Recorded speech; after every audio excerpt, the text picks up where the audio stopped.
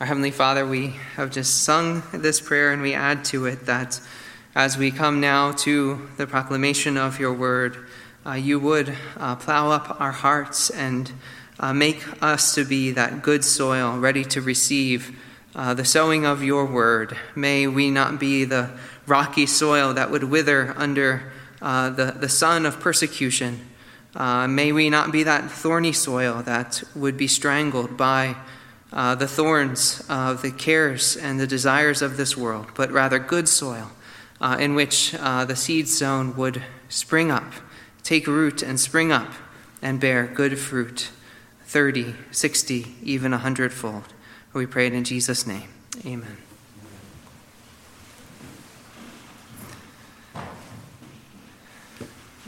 Please open your Bibles again to our sermon text, Daniel chapter 7. You'll find it in the Pew Bibles on page 744. And since we read it earlier, I won't be reading the text in full again, but we will be referring to the text as we work our way through the passage this evening. Last week, we saw the final court narrative in Daniel chapter 6, chapters of court narratives, and this week we come to the first of Daniel's apocalyptic visions, which make up most of the rest of the book. Dale Ralph Davis writes, roughly, I would say that biblical apocalyptic is a sort of prophecy that seeks to enlighten and encourage a people despised and cast off by the world with a vision of the God who will come to impose his kingdom on the wreckage and rebellion of human history. And it communicates this message through the use of wild, scary, imaginative, bizarre, and head-scratching imagery. From this summary statement, we can see that we can expect imagery that can be sometimes frightening, other times puzzling, and yet the overall message of comfort and hope is clear. Though God's people will suffer, God is on the throne. God's people will triumph in the end, and God's kingdom will last forever. Much like the book of Revelation, Christians can sometimes avoid these visions because of the difficulty of interpreting the symbolism. But if we keep ourselves focused on the overall message, which is quite clear, you will find them very encouraging. Another thing we've noticed in the recent chapters is the parallelism here in the book of Daniel. Chapters 2 through 7, as we said way back in the beginning, here in Daniel are written in Aramaic. And this section of the book is in the form of a chiasm, which simply means that there is a mirror parallelism. We saw this in chapters 4 and 5, that those two chapters were parallel, both describing the humbling of proud kings. First King Nebuchadnezzar and then King Belshazzar. And in a similar way, chapters 3 and 6 both told stories about civil disobedience followed by the Lord's salvation. First it was salvation through the burning fiery furnace, and then in chapter 6, through the lion's den. Now we will see that chapter 7 parallels chapter 2. In chapter 2, Nebuchadnezzar received a prophetic dream from the Lord of a statue representing 4 earthly kingdoms, which was smashed by a small stone, which then grew and filled the whole earth, representing the kingdom of God. Now Daniel receives a parallel vision of 4 beasts representing 4 kingdoms, which are judged and destroyed, even as one like a son of man receives an everlasting kingdom from God. And the vision begins with the 4 beasts emerging from the sea onto the earth, and it alternates then between earth and heaven. And then is followed by an interpretation in verses 17 through 27. For our sermon, we'll focus first on the 4 beasts and then on the heavenly vision of God and the Son of Man. And we'll conclude by considering Daniel's response and what should be our response. So first we have 4 terrifying beasts, 4 violent kingdoms. Verse 1. In the first year of Belshazzar, king of Babylon, Daniel saw a dream and visions of his head as he lay in bed. Then he wrote down the dream and told the sum of the matter. We see here that we're going back in time from chapter 6. The vision is dated to the reign of King Belshazzar, about 552 BC. And in verse 3, Daniel sees the 4 great beasts emerging from the sea. In the Bible, the sea is often used as a symbol for chaos. The sea is not something that can be controlled by man. As we read the descriptions of these beasts, we shouldn't just be picturing the regular animals that Daniel references. We should remember that he says these are great beasts, and they are simply like these animals. In reality, we should be picturing something more like something out of a horror movie, something that resembles these animals, but in reality is far worse. So the first beast, verse 4. The first was like a lion and had eagle's wings. Then as I looked, its wings were plucked off, and it was lifted up from the ground and made to stand on 2 feet like a man, and the mind of a man was given to it. This beast, like a lion with eagle's wings, corresponds to the head of gold in Nebuchadnezzar's dream, and therefore it represents the Babylonian Empire. Now, lions played a prominent role in Babylonian iconography, and the prophet Jeremiah compares Babylon to both a lion and an eagle in Jeremiah 49. The wings being plucked off refer to Nebuchadnezzar's humiliation when he was driven away from man and made to eat grass like a wild beast. And then I believe the rest of this verse tells of his restoration and conversion. It was lifted up from the ground and made to stand on 2 feet like a man, and the mind of a man was given to it. Remember how Nebuchadnezzar's mind was restored. At this point in time, Daniel is living a few years after Nebuchadnezzar's death. And so this portion of the vision is actually history, not foretelling. Next we have verse 5. And behold, another beast, a second one, like a bear. It was raised up on one side. It had 3 ribs in its mouth, between its teeth, and it was told, arise, devour much flesh. The second beast, like a bear, corresponds to the arms and chest of silver, and it represents the Medo-Persian Empire. The posture being raised up on one side either represents a readiness to strike, or perhaps it's some sort of gross deformity. The 3 ribs in its mouth represent a thirst for conquest. Now, scholars have proposed particular conquests that may be represented by these 3 ribs. While it's not certain, the best proposal is Persia's major conquests of Lydia, Babylon, and Egypt. Despite these conquests, it's ordered to go on, to arise, devour much flesh. Next we have verse 6. After this I looked, and behold another, like a leopard, with 4 wings of a bird on its back. And the beast had 4 heads, and dominion was given to it. Now, this third beast, the winged leopard, or like a winged leopard, corresponds to the belly and thighs of bronze, and it represents the Greek Empire. The wings represent the swiftness of their military conquests. Under the leadership of Alexander the Great, the Greeks rapidly conquered the Persian Empire in 331 BC, and they went on to conquer territory as far as India. Now, the 4 heads represent the division of the Greek Empire following the death of Alexander. It was split into 4 parts, ruled by Ptolemy, Seleucus, Cassander, and Lysimachus.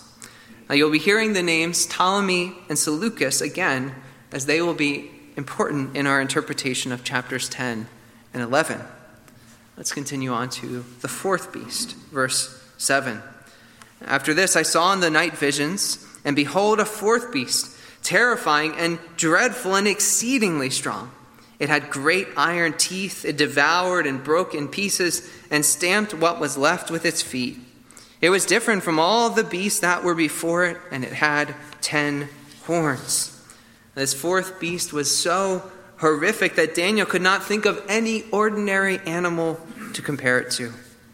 It's parallel to the legs of iron and the feet of iron mixed with clay, which represents not only the Roman Empire, but as I argued in my sermon on Daniel 2, it is Rome and beyond, as it depicts an empire that will not finally be destroyed until Christ's second coming.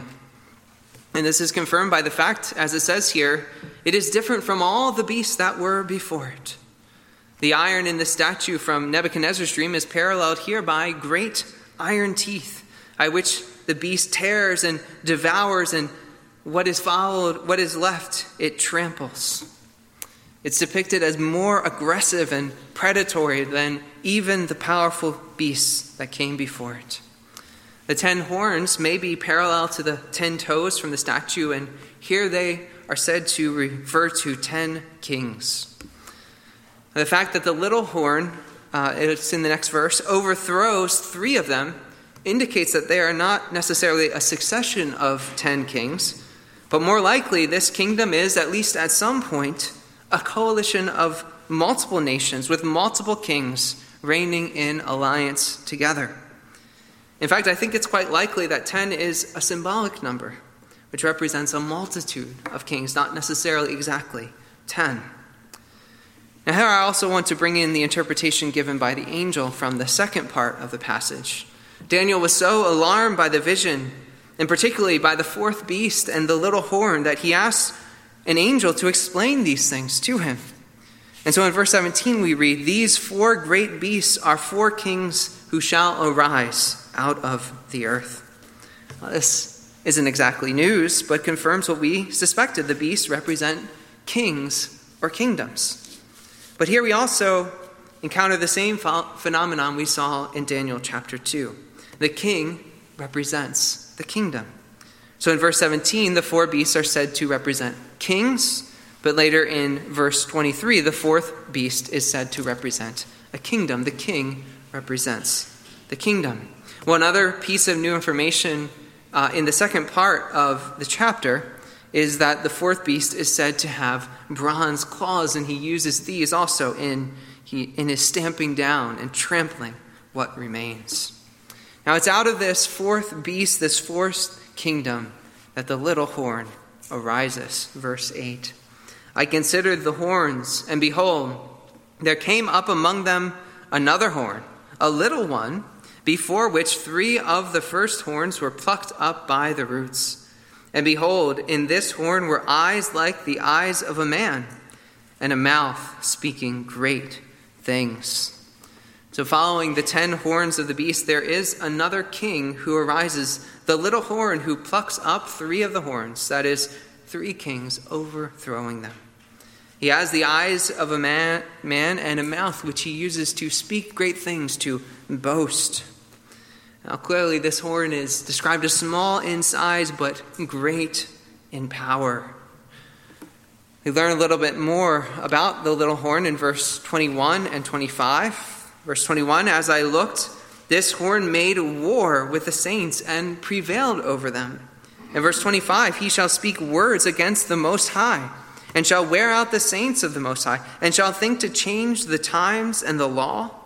And they shall be given into his hand for a time, times, and half a time." Here we see that the little horn specifically targets God's people, waging war on the church. One way he does this is by seeking to change the times and the law, perhaps outlawing Sabbath keeping and trying to distort or change God's law. We see that God, in his all-wise providence, gives the saints over into his hand for a season. Specifically, it said 3.5 times, if you add it up, at the time of his judgment will soon come. Now we must ask the question of identity. Who is this little horn? One common identification, especially among liberal scholars, is King Antiochus IV Epiphanes. He was a king of the Seleucid Empire, one of the 4 remnants of the Greek Empire, and he ruled over Judea and strongly persecuted the Jews from 167 to 164 BC, to the point of trying to abolish the Jewish religion altogether. He prohibited Sabbath keeping, trying to change the law. He turned the second temple into a temple for Zeus, and he made the practice of circumcision a capital offense. And so there are things that fit. While critical scholars identify Antiochus as the little horn of Daniel 7, there are several reasons that this, however, does not fit. He was a king, but he did not follow 10 other kings. He did not overthrow any other kings, much less 3 other kings. He also was not destroyed by the coming of the Son of Man and his kingdom. According to critical scholars, the occasion for the writing of the entire book of Daniel was a response to the persecution of Antiochus. But as we've shown repeatedly, this is simply not the case. It was written primarily by Daniel during his days, not hundreds of years later. However, there is another little horn mentioned in Daniel 8, 9 through 14. And in this passage, he emerges from the Greek Empire, not from the fourth beast, which we've identified here as Rome and beyond. Antiochus can and should be identified with the little horn of chapter 8, not the little horn of chapter 7. So while Antiochus is not the little horn of chapter 7, there is a significance in the shared imagery and the shared title. Antiochus is a type. He is a foreshadowing of the little horn who is still to come. So then we need to return to our question, who is the little horn of chapter 7? The proper identification is the Antichrist, who is also known as the man of lawlessness in the New Testament. Now here too, John says there are many antichrists. Anyone who would lead others away from Christ in the gospel can be considered an antichrist. But the New Testament also clearly teaches that there will be a powerful figure during the times leading up to Christ's coming who will be the final, climactic Antichrist. And I believe that is who is being depicted here in Daniel 7. Furthermore, the kingdom of the Antichrist is depicted in Revelation chapter 13, which we read just last week, if you remember. And John picks up on the beastly imagery of Daniel 7. The beast of Revelation 13 rises from the sea, and he has all the features of all four beasts in Daniel 7. It was like a leopard with 10 horns and 7 heads. Its feet were a bear's, its mouth a lion's mouth. Just like the little horn, it speaks with haughty and blasphemous words, and it wages war against the saints. The length of time is also the same. Daniel speaks in terms of times, and half a times, a total of 3.5 years, while Revelation says it was allowed to exercise authority for 42 months, 3.5 years. We have two slightly different apocalyptic visions, that they are clearly depicting the same reality of the little horn, the Antichrist. And the end is the same. He is given power for a season to wage war on the church, but God is always on the throne. And in the end, Christ is victorious. So that brings us to our second point this evening. God rules over all. In verses 9 and 10 and 13 and 14, the scene changes from earth to heaven.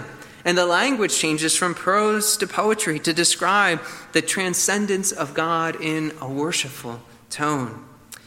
And the transition from verse 8 to 9 is abrupt. Just as Daniel is being overwhelmed by these terrifying, sinful human kingdoms, he is now reassured that God is reigning in heaven and he is in control of all these things. Let's read verse 9. As I looked, thrones were placed, and the Ancient of Days took his seat. His clothing was white as snow, and the hair of his head like pure wool. His throne was fiery flames. Its wheels were burning fire. The thrones indicate the setting of a courtroom. And there is more than one throne because there is one throne for God the Father and a second throne prepared for the Son of Man. The Ancient of Days is a title for God Almighty, God the Father. He's depicted here as a wise old man dressed in perfect white robes with white hair. And his throne is made of fiery flames. It also has wheels of burning fire, meaning that this throne is a mobile chariot. In verse 10, a stream of fire issued and came out from before him. 1,000,000 served him, and 10,000 times 10,000 stood before him. The court sat in judgment, and the books were open. Not only is his throne made of fire, but a stream of fire is flowing out from him. This fire is not only a symbol of God's glory and power, but in this setting, which is a setting of judgment in the courtroom, it likely reflects his burning wrath, which is about to be poured out on these rebellious kingdoms. Now, if the fourth beast was terrifying, The Ancient of Days on his fiery chariot throne is an even more awesome sight to behold.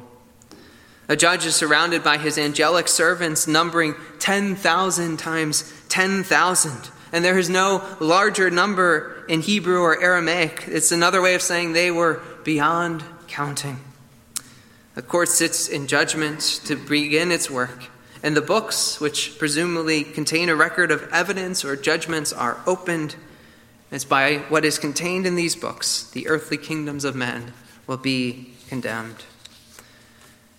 We then see the judgment put into action in verse 11.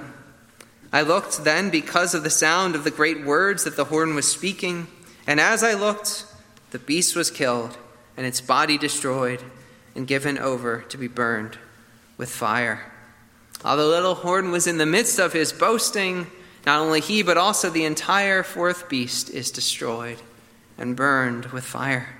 This rapid destruction of the fourth beast, and along with the little horn, shows as powerful as it was on the earth, God only needs to give the command, and its life and its reign of terror are over. In verse 12, we also learn the fate of the other beasts. Their dominion is removed, but their lives are prolonged for a season and a time. This seems to refer to the fact that the Babylonian, Greek, and Persian empires fell and yet had lasting cultural influence, and after their dominion was removed. The empires fell, but the people remained, and other nations have risen in their place. We also have depictions of this same judgment in the second half of the vision. The judgment of the little horn in verse 26. But the court shall sit in judgment, and his dominion shall be taken away to be consumed and destroyed to the end. And then we see parallels to these things also in the New Testament. In Paul's passage on the man of lawlessness in 2 Thessalonians 2:8, we read, and then the lawless one will be revealed, whom the Lord Jesus will kill with the breath of his mouth and bring to nothing by the appearance of his coming. And then in Revelation 19:20, we have the final judgment on the beast and his false prophet. And the beast was captured, and with it the false prophet, who in its presence had done the signs by which he deceived those who had received the mark of the beast and those who worshipped its image. These two were thrown alive into the lake of fire that burns with sulfur. In the following chapter, these two will be joined by Satan, the dragon, in the lake of fire. This judgment scene reminds the saints in their suffering that there is justice on the earth. God will deliver you through your trials and bring you into his everlasting kingdom. Following this judgment scene, Daniel returns to poetry. He looks again to the heavens. And in this poetry, it's meant to emphasize again the importance of these verses. Verse 13, I saw in the night visions, and behold, with the clouds of heaven, there came one like a son of man. And he came to the Ancient of Days and was presented before him. What we are witnessing is something akin to a coronation service. Daniel sees the coming of one like a son of man, clearly contrasting this human figure with the four beasts who are like a lion, like a bear, like a leopard. While the beasts emerge from the sea, he emerges from the clouds of heaven, revealing that he comes down from above like God himself. In fact, there are about 70 other instances in the Old Testament when the Lord is said to come with the clouds. And so we must assume that this is a divine figure, not a mere mortal.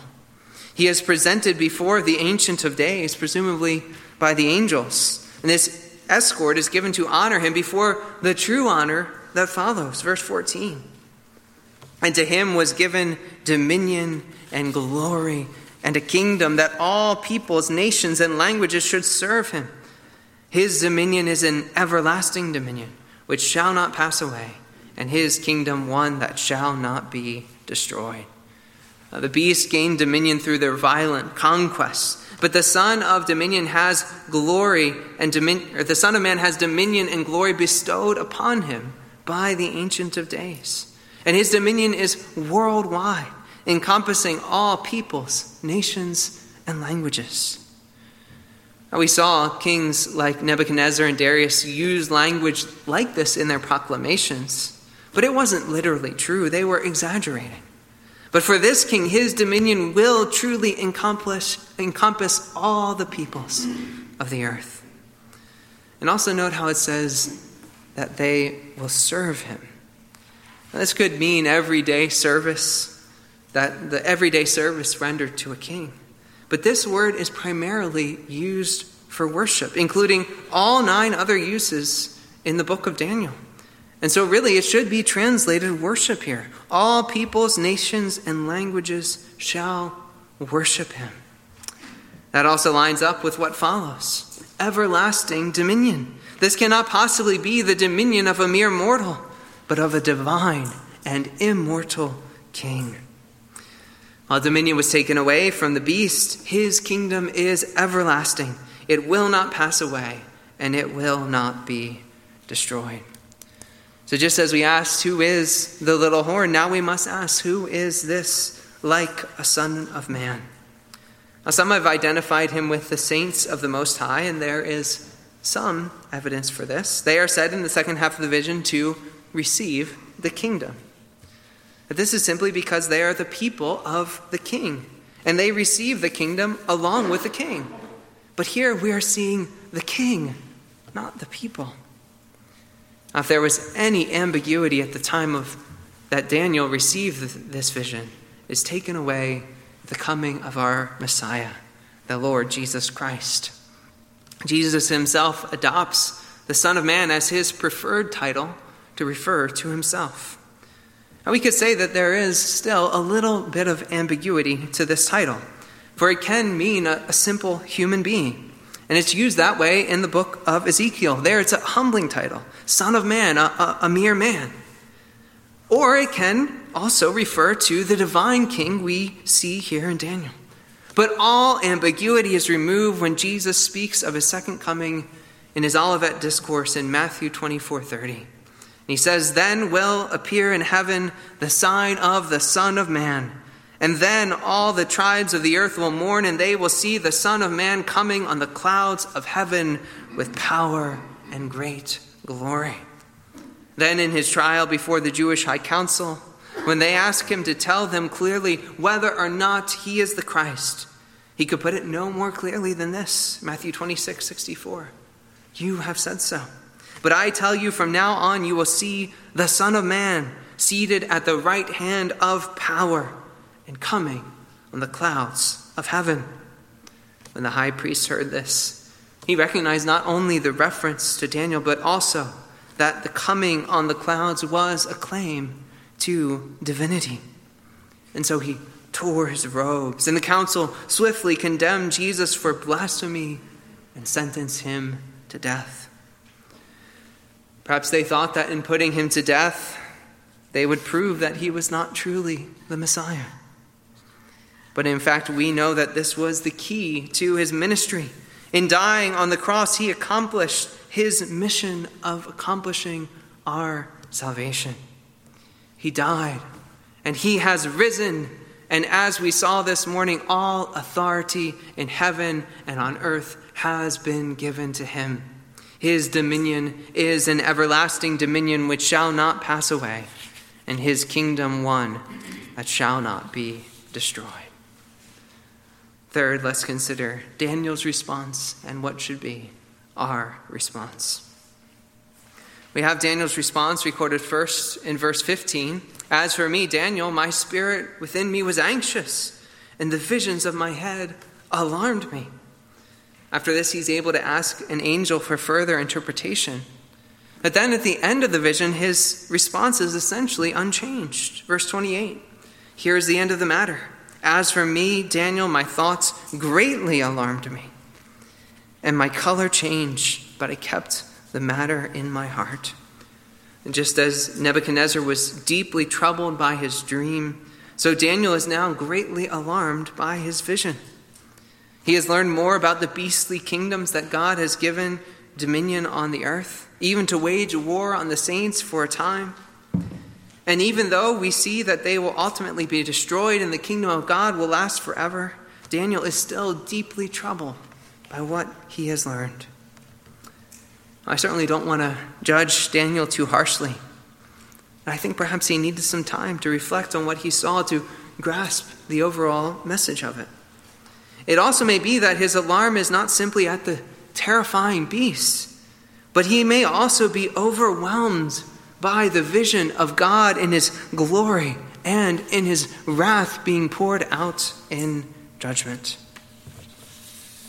But I would simply say this evening, your response should not be the same as Daniel's response.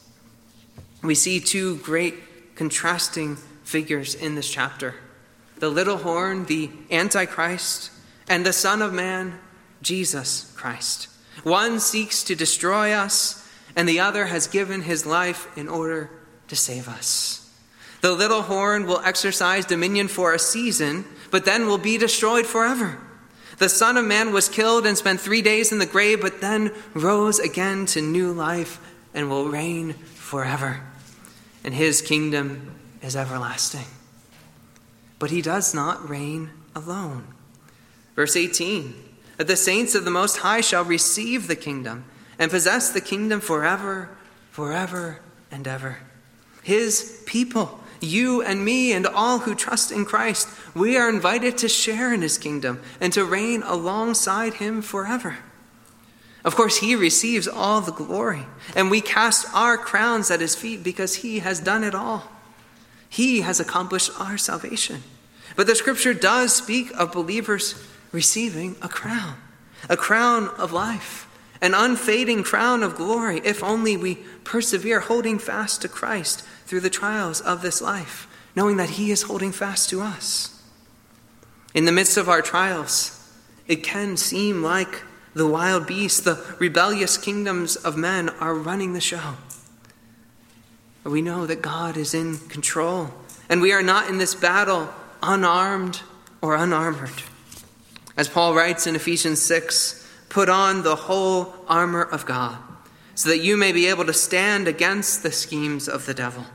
For we do not wrestle against flesh and blood, but against the rulers, against the authorities, against the cosmic powers over this present darkness, against the spiritual forces of evil in the heavenly places.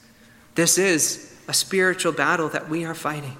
And here is the spiritual equipment we are given to fight it. Therefore, take up the whole armor of God, that you may be able to withstand in the evil day, and having done all to stand firm. Stand therefore, having fastened on the belt of truth, and having put on the breastplate of righteousness, and as shoes for your feet, having put on the readiness given by the gospel of peace. In all circumstances, take up the shield of faith, with which you can extinguish all the flaming darts of the evil one, and take the helmet of salvation and the sword of the Spirit, which is the word of God, praying at all times in the Spirit, with all prayer and supplication. To that end, keep alert with all perseverance, making supplication for all the saints. And so, having donned the armor of God with the sword of the Spirit in our hand, and dependent in all things on God in prayer, we can stand fast in the evil day. And in all this, in every trial, we must also lift our eyes to heaven and remember that God is seated on his throne. He is reigning and he is sovereign over all. Christ has died and risen and ascended, and he is seated at the right hand of the Father, and he will come again.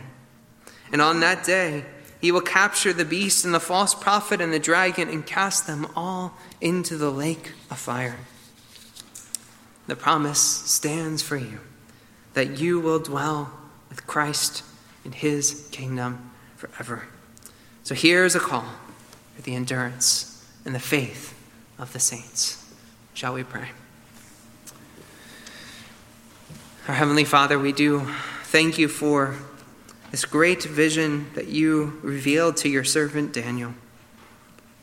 And though it is filled with frightening images that may be puzzling at first, it is most of all filled with a great assurance that you are reigning and that you have given all power and all authority and all dominion to your Son, our Lord Jesus Christ.